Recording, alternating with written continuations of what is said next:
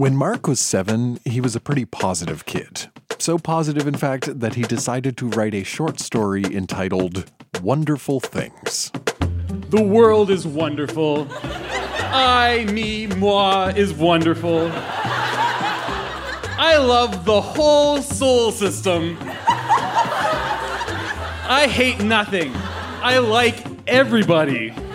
I wonder, what if a new kid is born? Nah.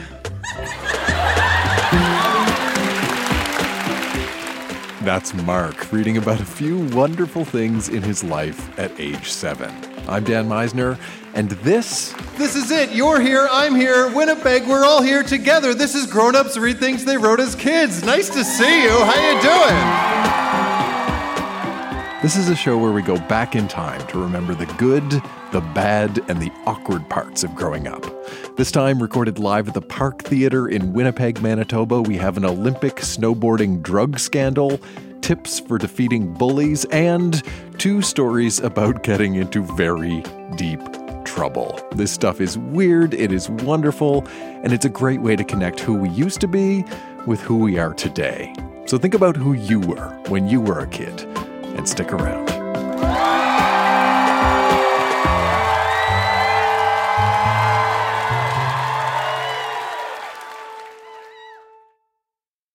One of the toughest parts about being a teenager is that, kind of by definition, you're caught in between 2 worlds. You're not a little kid anymore, but at the same time, you're not yet an adult. And even though you might still have goofy, innocent little kid impulses, past a certain point, they stop being, shall we say, appropriate. When Angie was 15, she discovered this firsthand when her class went on an overnight band trip. Live on stage in Winnipeg, here's Angie, reading from her diary. Tomorrow we find out if we are in trouble for what we did on the band trip. I feel guilty and sickly in my stomach. Oh man, it sounds so bad. There is a part of me that is sure we did nothing wrong, but I'm still afraid and I can't just stop worrying about it. I wish it never happened, but I know it did. If onlys don't matter, but I wonder how much happier I'd be now if I'd spent that evening differently. If I just hadn't bought that top.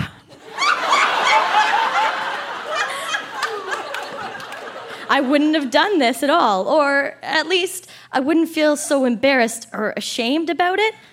And I'd be able to think with every part of my brain that this is the dumbest thing ever and we did nothing wrong. Oh, the embarrassment. Will I ever be able to talk to Mr. C again? He couldn't look me in the eyes. He said, no, we didn't blow it. But I feel like we did. I feel like I blew something on the band trip.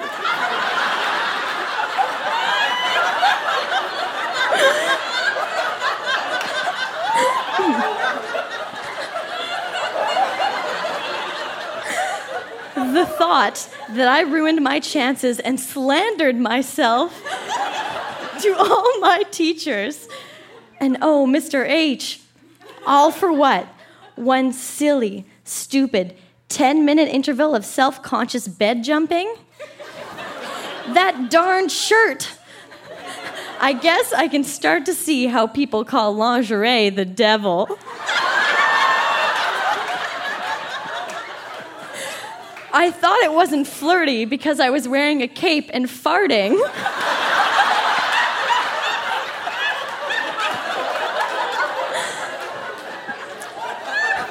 But that isn't what the chaperone's letter said. It just said, Angie broke into the boys' room and shut the door, and she was wearing lingerie.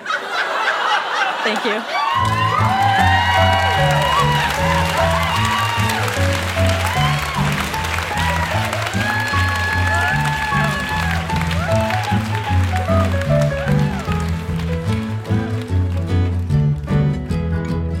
Hi, this is Angie from Winnipeg calling.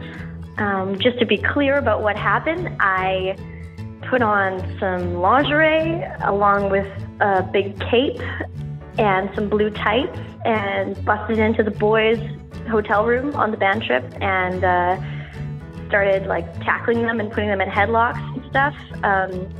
And that was really it. But I guess for the chaperone who walked in on things, it looked a lot more scandalous than it actually was.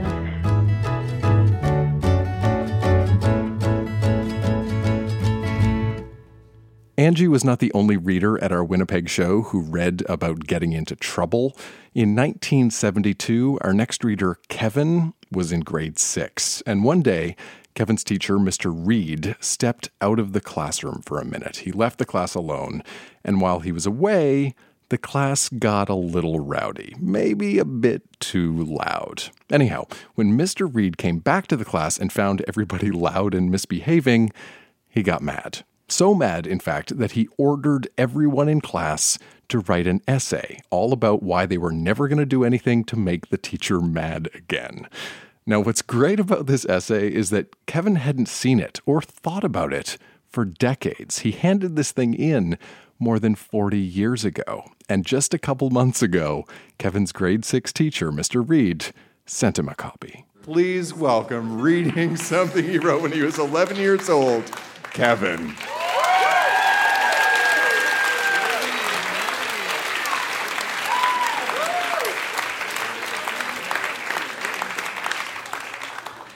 Essay, April 20th, 1972. Why we should never put you in this mood is so you will not shout at us, so we do not ruin your whole day, so you will not put us in the back, so you will not put us outside, so we will not have to write essays, so you will not make us put our heads down, so we do not have to sit up straight, so we do not have to stop everything and sit up, so you will not break us in two. So you will not send us to the principal's office, so you'll not send us to the vice principal's office, so we will not miss gymnastics, so we can go home at night,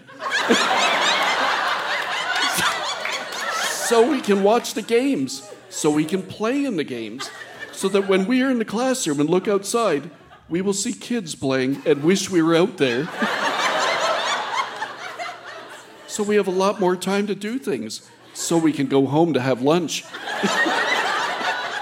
So you do not take away any of our privileges, so we can get work done more quickly, so we can get out of doors more often, so we can get out a lot earlier, so we can have more time for grammar, math, history, geography, art, physical education, literature, music, and pilot library, so we can have more spare time to get other work done. If he is mad here and goes to another class, when he comes back, he will be more mad. He could make us do our 5 to 10 times tables each. He could take away some of our physical education programs. He could make us do everything at home. He could make it that every time we talk, we put our heads down. He could make it that every time we talk, we go to the back with our arms up for 15 minutes or more. Some ways to prevent this is to keep our mouths shut when other people are talking. Stop talking on pilot library period. If we do all these things, Mr. Reed will not do what he did today. By Kevin Rollison.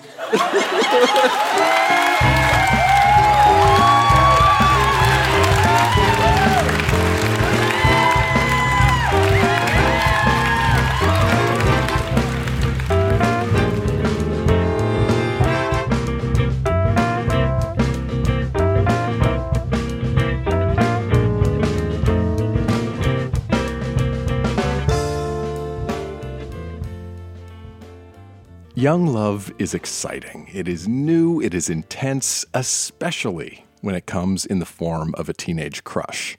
When Dawn was 14, she took a trip with her family to visit some relatives. And at our Winnipeg show, Dawn read 3 diary entries recounting what can only be described as an epic crush. December 29th, 1991. After Christmas, Mom, Claude, Lindsay, Bailey, and I went to Auntie Gerda and Uncle Marcel's to stay a couple of nights. When we got to Jackfish Lake, we walked in their house, and I just about fainted. Nathan Scott was there with Chris. He is so gorgeous. I met him last summer and went tubing with him and had a crush on him ever since. He was wearing a neon orange and neon blue wetsuit when I first saw him. Now he was wearing preppy jeans and a white t-shirt, and he had kind of a mushroom cut. He was so gorgeous. Last summer, he was shy and quiet, but this time, when it was just me, him, and Chris, he was a riot. We played some kind of poker for pennies, and Nathan had such good cards that he pretended to phone the Swiss bank for them to send him 10 million airmail. He's so funny.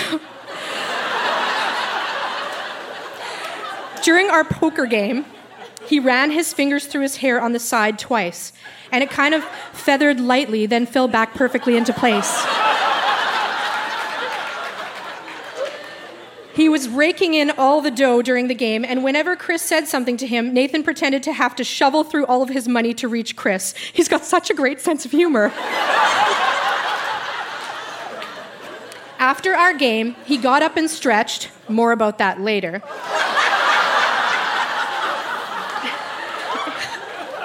And he looked so gorgeous doing it. December 30th, 1991. I went skidooing with Chris and Nathan, and I sat on the back of Chris's skidoo, unfortunately. Chris wanted me to wear ski pants, but I said no way because they look so nerdy, and he said, why not? The only people who will see you are me and Nathan. Exactly. Nathan went with us, and he wore a black, dark blue, and neon red jacket with a matching helmet. What a babe. He was going pretty fast over hills and stuff, and I was actually scared he would break his neck. When we got back, I took off my helmet and sat in front of the fire. Chris informed me that I reminded him of Jennifer, this really stupid girl that lives on Jackfish Lake. I said, thanks a lot, and Nathan said, I don't think so. And he looked straight at me with those huge blue eyes, and I just about melted. And then this part is in all caps. Lindsay, I can't believe what a cow you are for snooping in my diary. I hate you and all of your little friends that are probably also reading this. You'd better start acting your age, not a snotty little sixth grader. You should be mature enough to know how to respect other people's belongings, and I hate you for reading my diary. And then I sign it with my name as if she doesn't know who. December 31st, 1991. This morning, Nathan came to Chris's house to say bye to me. Chris is going to send me a picture of Nathan because I'm too darn chicken to ask him myself. Chris and Nathan love listening to someone named Stevie Ray Vaughan's music. He's apparently really good at guitar. I really can't believe Nathan's changed so much. He's so perfect. Michael Bolton's song, Now That I Found You, truly describes how I feel. I miss Nathan already, and I saw him just this morning. I don't mean to sound perverted, but when Nathan stretched after playing cards, I noticed he had a line of light brown hair from his belly button down. I know it sounds sick, but it's true. And then this part is in all caps again. Lindsay, if you are reading this, I will wring your neck.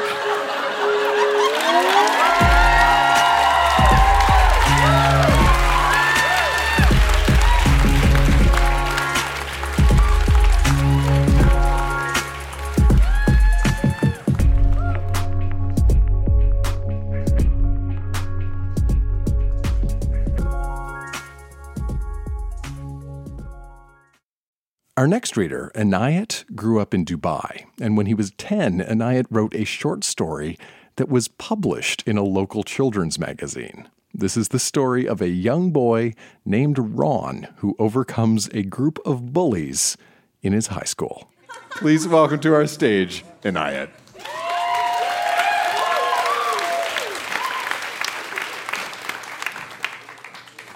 Ron's Victory by Anayat Singh. Frank and his friends were big bullies. Everybody knew that. One morning, their class teacher, Miss Biggs, 2 Gs, announced that a new boy would be joining their class. Frank and his gang looked at each other and smirked. His name is Ron, Miss Biggs went on, and I want all of you to be kind and friendly to him. Then she asked Ron to come inside. A very short boy wearing glasses entered. He looked very shy. Miss Biggs asked him to sit next to Nikhil. Nikhil was the best boy in the class. and Miss Biggs kind of depended on him to take care of new admissions. While the class went on, Nikhil and Ron seemed to be getting on quite well. Soon it was lunchtime, and Nikhil and Ron had lunch together. They were talking to each other non-stop and were getting to be very good friends. There were 15 minutes left before class started, so both of them decided to go out and play. As soon as they were out, Frank and his gang came up to them. "Hello, my name is Frank.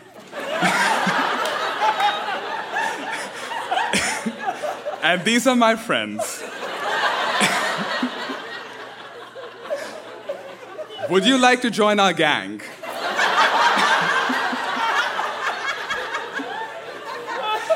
Ron smiled at them while he thought.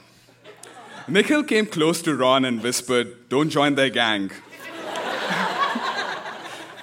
They are the biggest bullies in our class. Once you join their gang, they will force you to bully others, and if you don't, they will trouble you." So Ron turned down Frank's offer. Frank frowned and went away. A few weeks passed. Ron and Nikhil had become close friends. Frank would try his best to bully Ron by making fun of his height and his glasses. Once he even tried to hit him, but Nikhil interfered and Frank went away. After that incident, Frank and his gang were looking for an opportunity to get back at Ron and Nikhil. One day, Nikhil came to school looking very sad and told Ron that his father had got a transfer and they would be relocating to the US. Ron stared at him in disbelief. They exchanged email addresses and decided to mail each other every day. That was Nikhil's last day in school. Finally, and this next part is in bold for some reason, Ron decided that he had had enough of bullying from Frank and his gang. Ron was not strong, but he was brave and intelligent. He decided at last to stand up to the bullies. He complained to Miss Biggs first.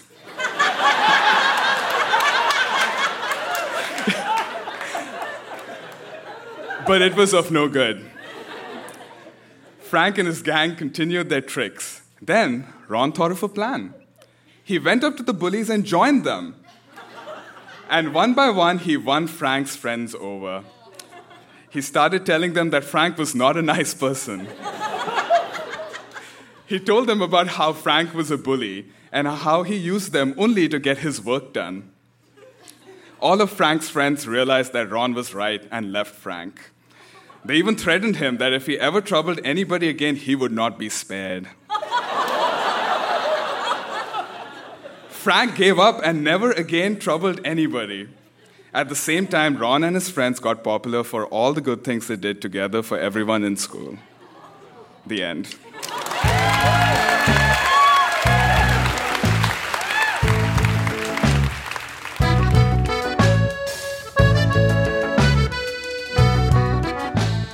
Like I said, Anayat's story was published in a local children's magazine in Dubai, where he grew up.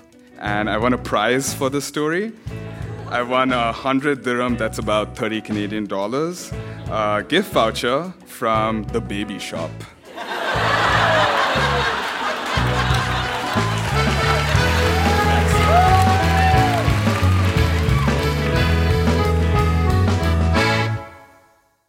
A lot of what people bring to grown-ups read things they wrote as kids is funny. Some of it is unintentionally funny, some of it is awkwardly funny, but sometimes that funny is mixed in with bittersweet. When our next reader, Sonia, was 15, she was going through a really deep depression. She had body image issues, her dad had just had a heart attack, she was not in a great place. So, like many teenagers, she used her diary as a place to vent. Now, a quick heads up, Sonia's diary entries include a few cuss words, which we do not bleep. Okay, there's your heads up. Live on stage in Winnipeg, here's Sonia. All right, this diary was so secret, it was even secret from me because I censored bits of it. so, July 20th, 2001, 3:15 a.m. I wish I had been born a boy. Boys don't have to worry about makeup, getting pregnant, being raped, periods, hassle for being a girl, being called the slut, accidentally shaving off their eyebrows, plucking their eyebrows in perfect arches on a daily basis, mood swings that accompany teenage female puberty, having to look like Britney Spears in order for boys to give you the time of day, etc., etc., etc. I can't do one thing because I'm a girl. I can't do another because I'm a girl. Girl, girl, girl, beauty, beauty, beauty, thin, thin, thin. September 22nd, 2001, midnight. We, my family and I, are going to go to Winnipeg on Thursday of next week. Mom owes me a CD since she said that if I didn't wear my fairy wings to school, she'd get me a CD in Winnipeg. So I didn't wear my fairy wings. But I did put my hair into pigtails and walked around school all day with a grater, a cheese grater. I don't know why I took the freaking grater to school. Everyone, including teachers, teased me. I just thought it looked cool, and it was by far fucking better than a purse.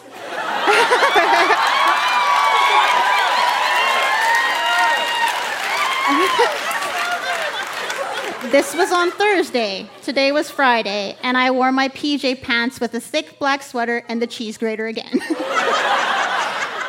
I got teased again, but surprisingly, I don't seem to give a shit. Honestly, I'm sick to death of everything at school. The way everyone's dressing is becoming annoying, and I feel a need to break away. When I look back on this stage of my life, I hope I don't regret dressing like an idiot. I hope I remember that for the first time in school, I was being myself, and I wasn't afraid, and I could handle the insults. I don't care. I'm starting to believe those antidepressants are starting to kick in. In the words of the Oasis song, Supersonic, I need to be myself. All right. October 22nd, 11:41 p.m. Feeling so sad and no one cares. I'm very near the point of tears, and I'm afraid to write this down because when I'm having one of those high days, I don't want to look back into the past at all the sad pages.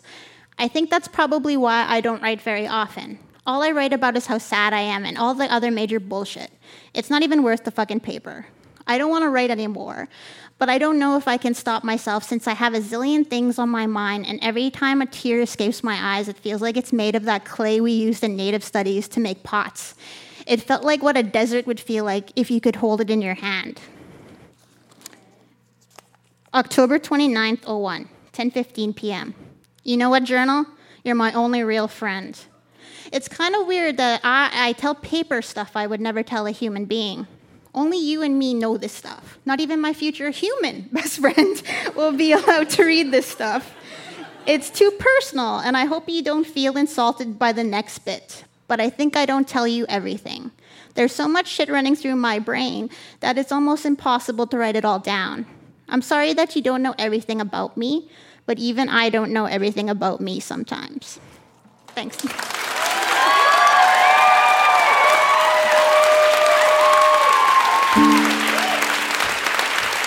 One more time for Sonia.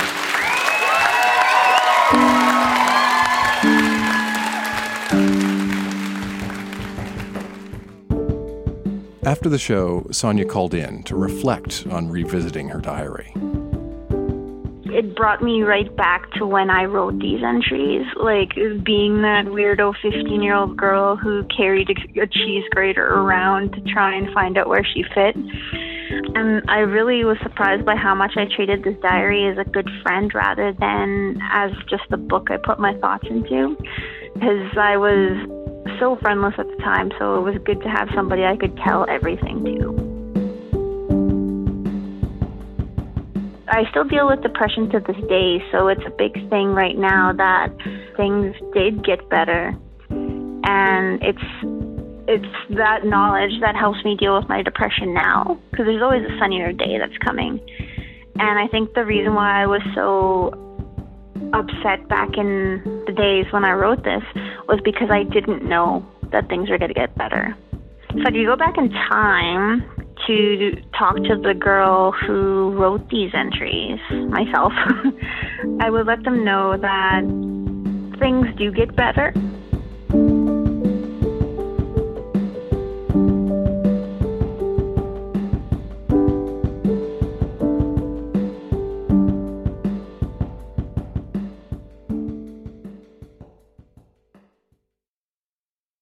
One of the fundamental principles of Grown Ups Read Things They Wrote as Kids is empathy. The hope is that by sharing this stuff, we can get a better sense of what it's like to be somebody else, to better understand what they're feeling.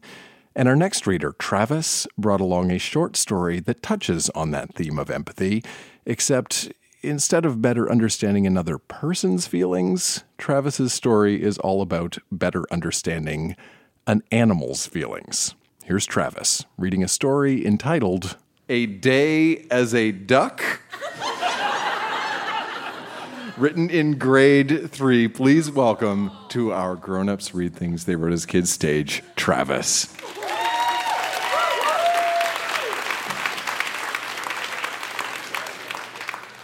Once a man named Joe went hunting for ducks.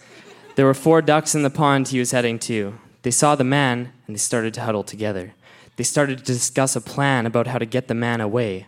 Quack, quack, quack. Quack, quack, quack. By the time the man got there, they were done discussing. The man took out his gun and aimed. 3, 2, 1, quaction! Screamed the leader duck.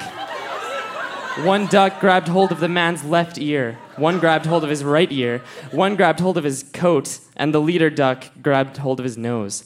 They all grabbed with their beaks. They started to flap their wings. The man rose up into the air and above the pond. They let go of him, and he landed in the pond with a big splash. Splash. The ducks flew away as fast as a lightning bolt. Then another duck came to the pond in front of the man. I will give you one chance, said the duck, because this one can speak English. The next time you go hunting for ducks, you'll be given a punishment. I will not tell you what the punishment is, but it will be surprising. The duck flew away, and the man got out of the pond. The next day, the man got out of bed and put his coat on. He got his gun and mumbled to himself, "That duck won't see me, I'll just shoot him first." He went into the forest by the pond, where he was before. He aimed his gun and saw a duck. He was about to shoot when another duck came in front of him. It was the talking duck he had seen before. The duck looked very angry. "I gave you one chance and you blew it," said the duck. "Now I shall give you your punishment. You shall be a duck for a day." "No, I won't. I'll shoot you before you can turn me into a duck." But before he could pull the trigger, the duck touched the man and the man fainted. The next morning, the man got out of bed, but it wasn't his usual bed. "Hey, who put this pile of twigs in my bedroom?" exclaimed the man. "I'm going to tell the police that somebody stole my bed." He climbed out of his bed and slipped off the edge of the pile of sticks. He fell about a foot and then started to wave his arms. Whoa! He realized that he wasn't waving his arms, but flapping his wings. He flew around in surprise. He flew down to see his reflection in the water. "Auk, I'm a duck," he quacked. "I quack," he quacked. While he was looking at his reflection, a man came up behind him. He had a gun. The duck turned around and saw the man. "Help," he quacked. 3 of the ducks that he tried to shoot before came, and he apologized to the ducks with a series of quacks. They used the same plan that the 3 ducks used earlier. This time, he was the leader. They dropped the other man into the pond. The 4 ducks flew away. The magical duck came back, and the whole thing happened again.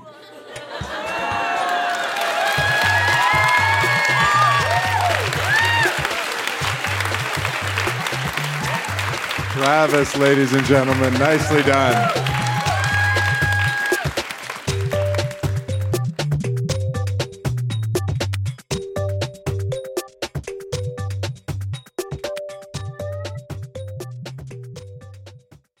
Our next reading requires a little bit of sports knowledge. All you really need to know is that in 1998, at the Olympic Winter Games, a Canadian snowboarder named Ross Rebliati won a gold medal. It was an Olympic snowboarding first. It was a very big deal for Canada.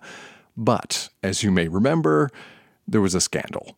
a drug scandal involving marijuana, and it was all very dramatic. And while all of this was going on, our next reader, Brady, was in grade 9, and inspired by Ross Rebliati's story, Brady wrote a report for his social studies class called Ross the Golden Pothead. Brady is going to read that right now.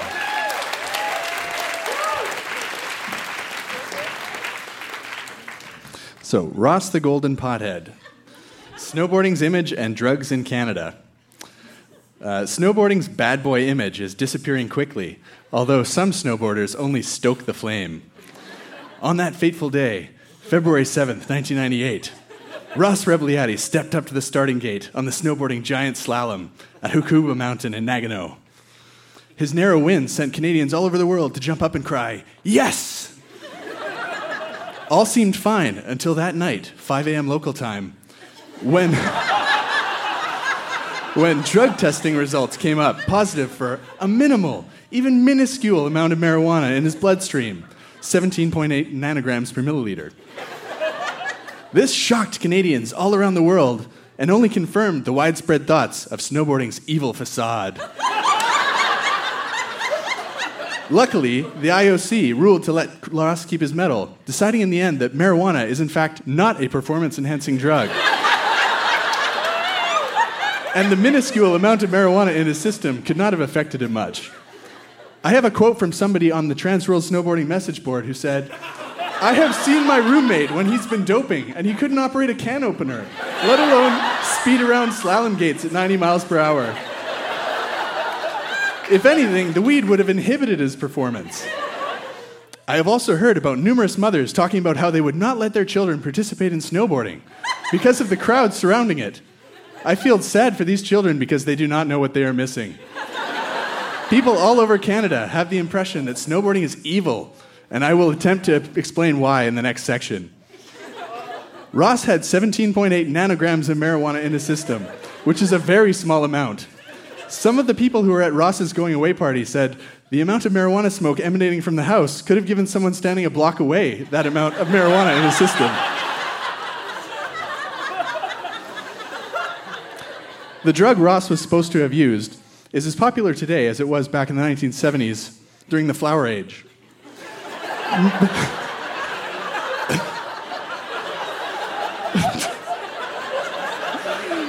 Many teenagers have been using marijuana as a way to escape from supposedly oppressive parents, etc. Many parties these days incorporate marijuana and alcohol, and the peer pressure is tremendous.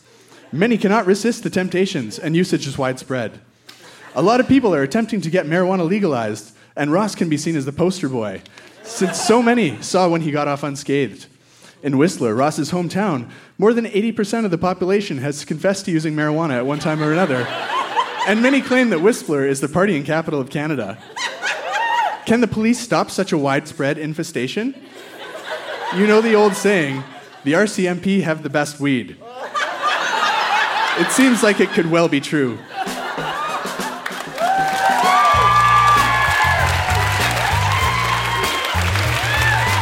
Marijuana legalization activist Brady, ladies and gentlemen. That is Grown Ups Read Things They Wrote as Kids. Our show was recorded live at the Park Theatre in Winnipeg and produced by Jenna Meisner. Our music is by Poddington Bear and Lullitone. Special thanks to the Winnipeg International Writers Festival. We are planning many more live events for 2016, and I would love to hear the stuff you wrote when you were a kid. If you'd like a heads up about our upcoming shows, join the email newsletter. You can sign up at grownupsreadthingsttheywroteaskids.com, or even easier, use the link in the show notes to this episode. I'm Dan Meisner. Thanks for listening.